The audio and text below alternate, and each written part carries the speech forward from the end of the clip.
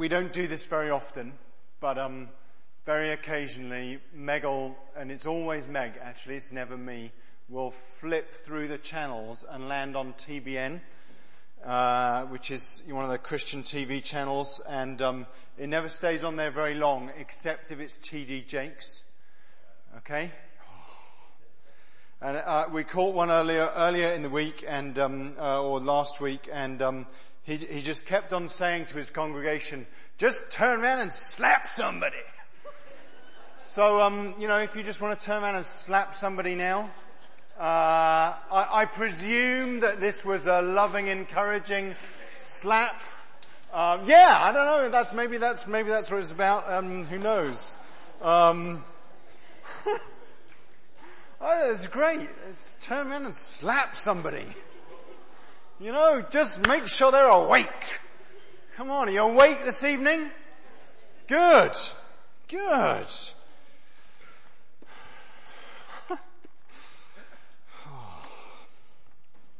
I just need to pray some more. Holy Spirit.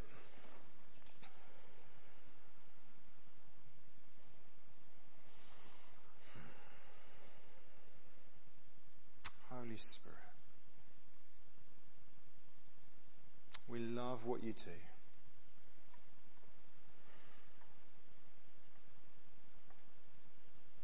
We pray that you would come and speak with each one of us right now. Lord, that we would hear from you afresh.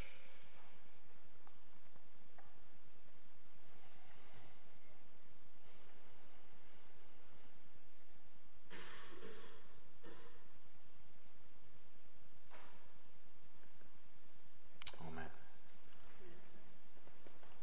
One of the things about the journey that the disciples go on is that we know the end of the story, but they were in the story. We know the end of the story, but they were in the story. Jesus has just been raised from the dead, but they have not got their heads round it yet. They have not got all of the theology lined up in a row. They've not got all of those Old Testament scriptures worked through and sorted out. They have not got all the things that Jesus said to them, kind of going, come on guys, don't you see what's going to happen? They haven't got all that stuff figured out. All they've got is some crazy women coming back from the tomb going, we've seen the Lord! And you know how men respond to that. The thing is, you're always right. I mean, you are always right. And so they're in this room and the doors are locked. I was trying to think if there are been any moments in my life where I've kind of been behind a locked door,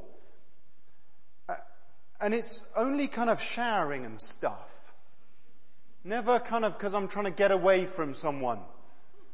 I haven't. They were locking the doors because they were afraid for their lives. They've just seen what's happened to Jesus, killed on a cross.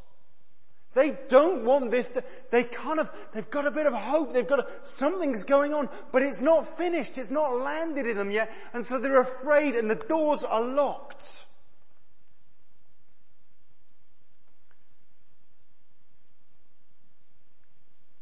Into that room, the locked one,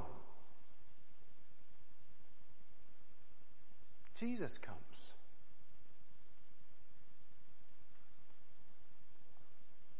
I'm not sure we've got an easy answer for how he does that. I mean, does he have a key? He goes through the rational. Does he have a key? Is there a skylight? Did he come up through the basement? Or does he go, ta-da! Hi lads! And lasses.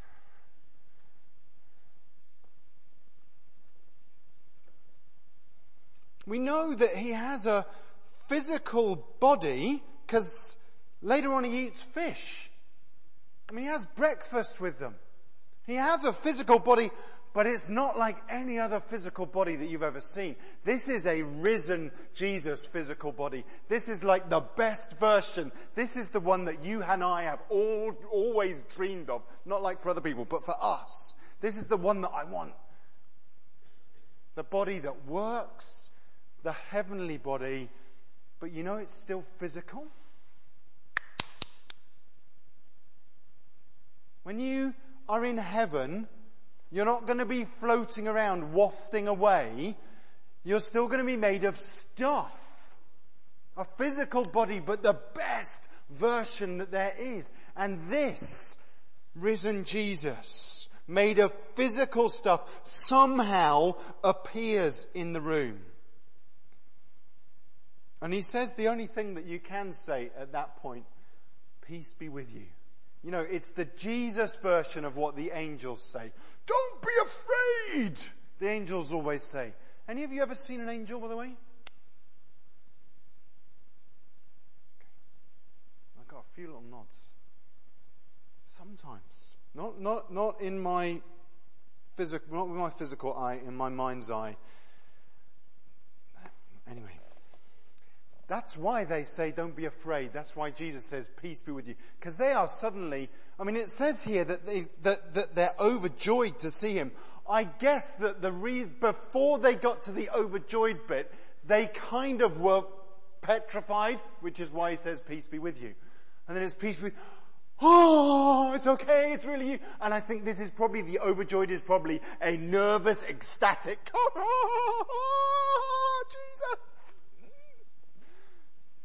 You know, it's part joy, it's part utter terror. Because if the things that they're trying to wrestle with in their head are really true, if it really does make sense in the way that they think that it might be, because they're just starting to get a glimpse of who he really is. He's actually who he said he was. And it was beyond what we could have even imagined. Then their brains all just got kind of flipped completely. So it's overjoyed, but it's also, wow. This is why he has to say it again. Look, peace, okay? Peace be with you. Calm down. Peace be with you. He shows them who he is. And then he says this amazing thing. As the Father has sent me, I am sending you. As the Father sent me, I am sending you. Before we get to that, let's just put ourselves in that room.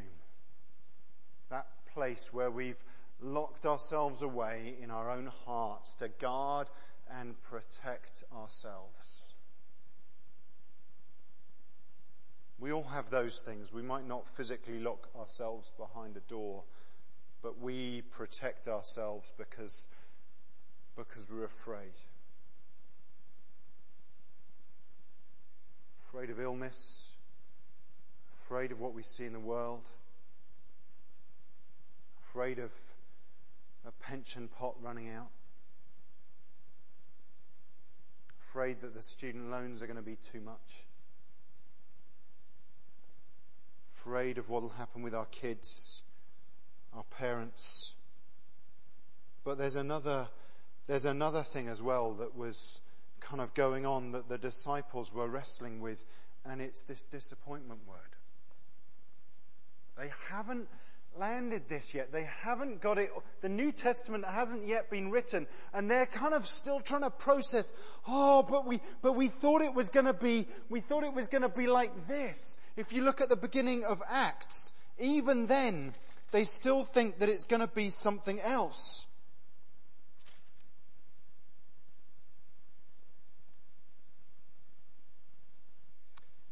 Acts chapter 1 verse 6. Lord, at this time, are you going to restore the kingdom to Israel?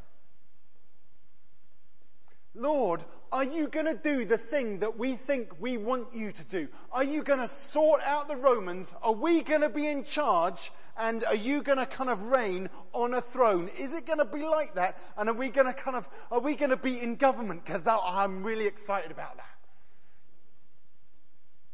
No, that's not how this works. They're still getting their heads around who Jesus is and maybe wrestling with the disappointment that he wasn't like how they wanted him to be. Maybe in your Christian journey you've had God speak specific things to you about your life or the things that you're going to see, and maybe you've kind of got into that place where you've been living with those things for such a long time, but you haven't yet seen the fullness of them. And what's happened is you've allowed disappointment to creep in. You know, whatever God has said to you, he will fulfill. And he will fulfill it beyond what you can even get your head round. Folks, it's time to live with your eyes on him. With your eyes on him in step with whatever he says about you. Not in fear. Not in disappointment. Not in the things that you haven't seen and the things that he hasn't yet done, but in what he is doing, because he's on the move. He's on the move. Why was Jesus sent? Jesus says, as the Father has sent me, I am sending you. This is the phrase that I've just landed on this week with this passage, because it just seems so extraordinary. That he stands in that room with them and he says,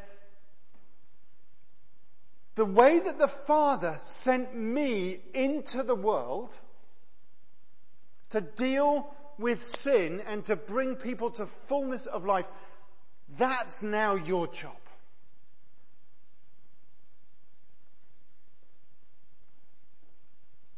In John 10:10 he says, I've come that they might have life to the full.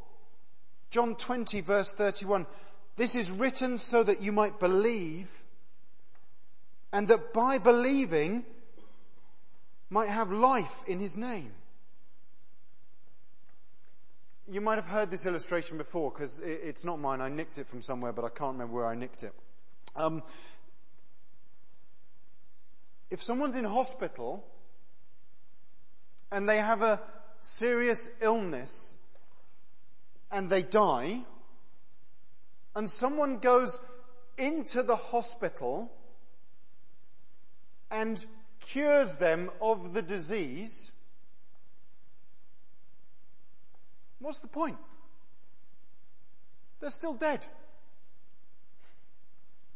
What Jesus does with us is he comes into the hospital, he deals with the disease, he cures the disease on the cross, he defeats death and sin forever, done.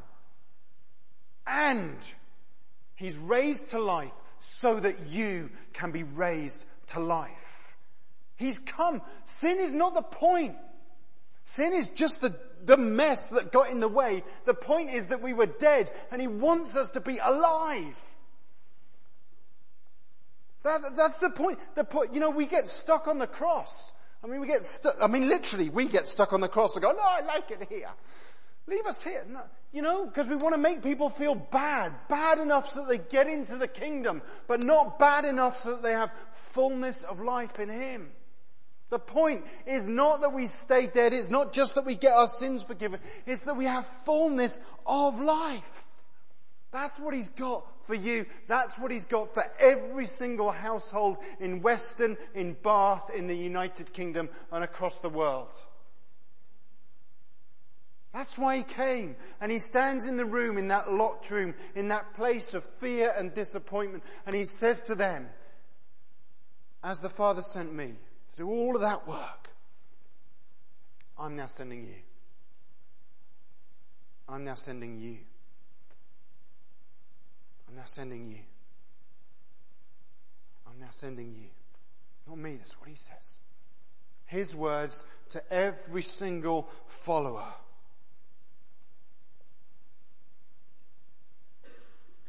But then there's this extra bit on the end. He breathes on them and he says, receive the Holy Spirit. And then there's this extra bit, verse 23. If you forgive anyone their sins, they are forgiven. If you don't forgive them, they're not forgiven. I was like, Jesus, were you really putting into their hands the power to declare forgiveness of sins? And I kept on coming back and I kept on God, that's really what he's done. He's put into your hands the power to declare forgiveness of sins over the whole of humanity. They've still got a choice as to whether they accept it. Mark chapter 2, Jesus says to the lame man, your sins are forgiven. This is what Jesus does. But the point is not just dealing with the sin, it's to bring us to fullness of life. If you want to do a little study in kind of big ideas in Scripture, just study this kind of death-life thing throughout the whole of Scripture. You see in Genesis, people disobey God and it leads to death. And Jesus has come that we might have life and have it to the full.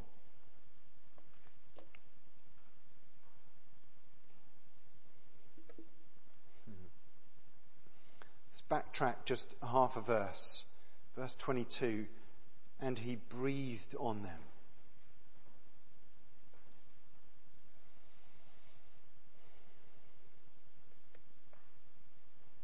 Jesus stands in a locked room, surrounded by fear and disappointment and some overexcited joy and some panic. Says, peace be with you twice. Sends them and breathes on them.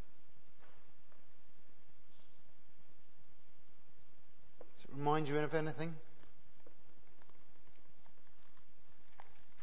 Maybe it reminds you of Genesis 2 verse 7.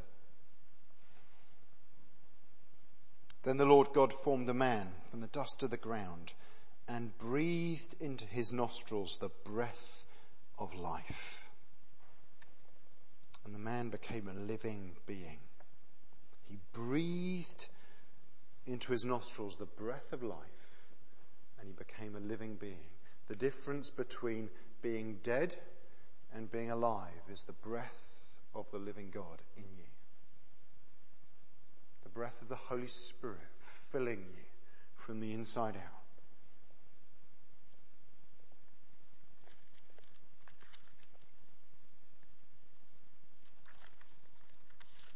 Maybe it reminds you of this. Ezekiel 37 verse 6. I will attach tendons to you, and I will make flesh come upon you, and I will cover you with skin. I will put my breath in you, and you will come to life. Then you will know that I am the Lord. The Holy Spirit, the breath of God.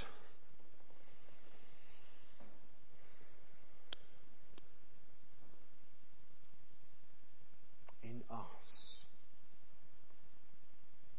To bring us peace, but also for purpose. Because he sent us into the world to be good news.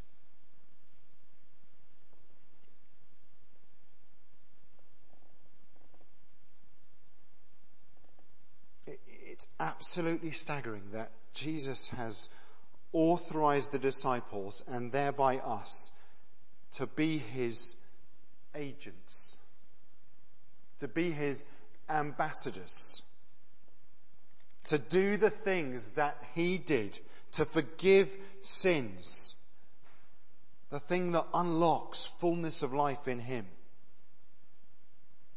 You know, what we have to offer the people of Weston and the people of Bath is so radical, it's so life-changing. It just sounds like God, doesn't it? Oh, well, that's because it is. Full life for everyone in Weston, for everyone in Bath. Not for the glory of this church, not for the glory of you or me, not for the glory of the Anglican Church or any denomination, but just for Him.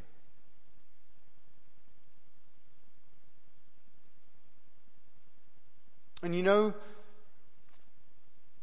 where this is for? Where this is for, yes, it starts in this place where we gather and we pray for one another, but where this is for your home, is for your place of work, is for the most difficult, painful relationships that you have. Every place, okay, let's do it like this.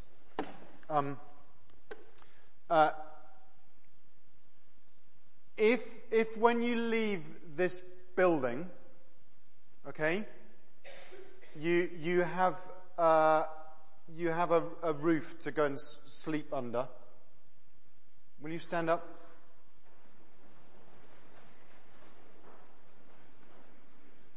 Just in case there is some of the homeless guys have slipped in. I don't know they have, but if you haven't, will you stand up as well? Okay. If you keep standing up, but if you have a place of work, will you keep standing up and will you just wave a hand?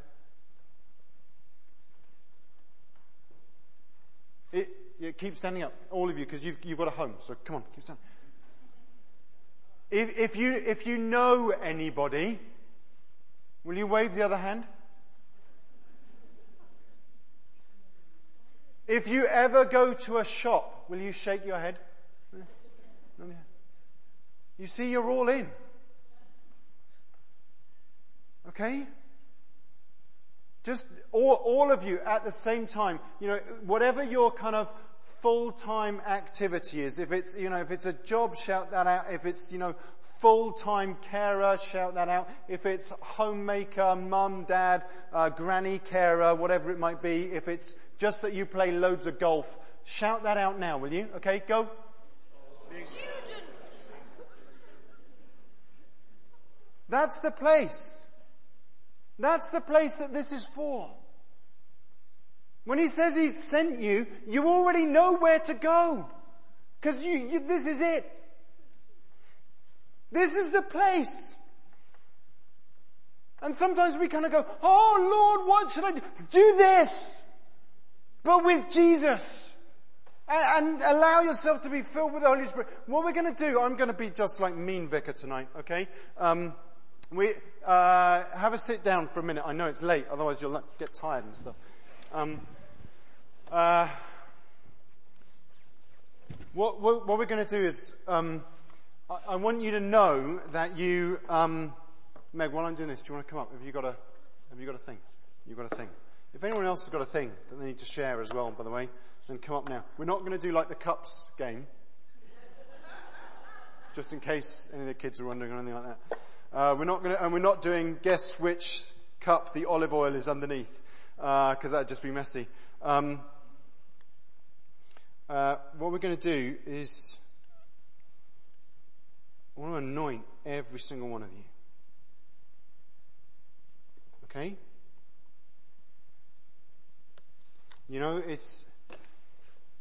It's just olive oil. It's not like being blessed by a bishop or anything, I'm sorry. I think you got blessed by Tesco's.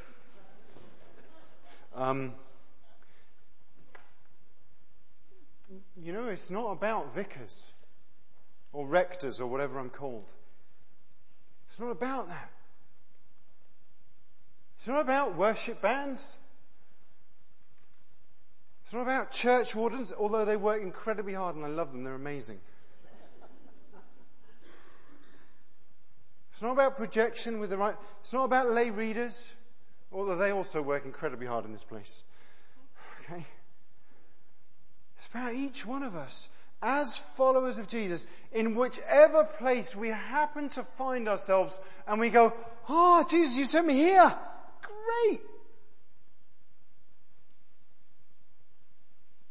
So we want to pray for every single one of you. Okay? And we want to anoint you, and we'll declare fresh outpouring of the Holy Spirit on every single one of you. Okay? Just for where you are, doing whatever you do. But that with Jesus. Yeah? Is that okay? Cool. Excellent. No? Right, I think we've got some prayer ministry team who are going to come and help. And at this point, I need some folks to kind of come up, because I don't know what's going to happen after this. Come on out, and we'll get you guys, most of you, right up here. That's going to cause chaos, isn't it? Come on. You need to come and grab some of this, okay? I don't want to anoint everyone. I get mucky. Come on. This goes everywhere. It's great.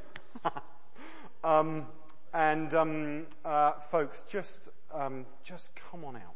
Come now. Okay, we'd love to pray for you. We'll anoint you and just declare over you the goodness of the living God. Fresh outpouring of His Holy Spirit. I don't know where this is going to happen. I think it's going to happen up there somewhere. Meg, can you come and do one of these as well? Tom, can you come and do one of these?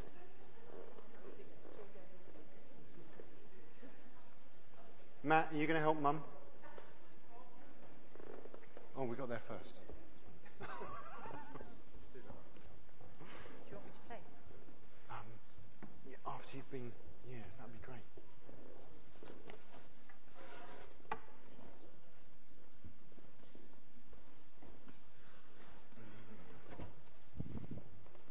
And folks, as we come up and do this, let's come up prayerfully.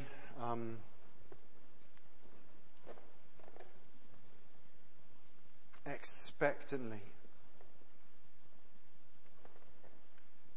Yeah. And if you can't make it up this far, we will come and find you. Just kind of wave at us or throw something at us.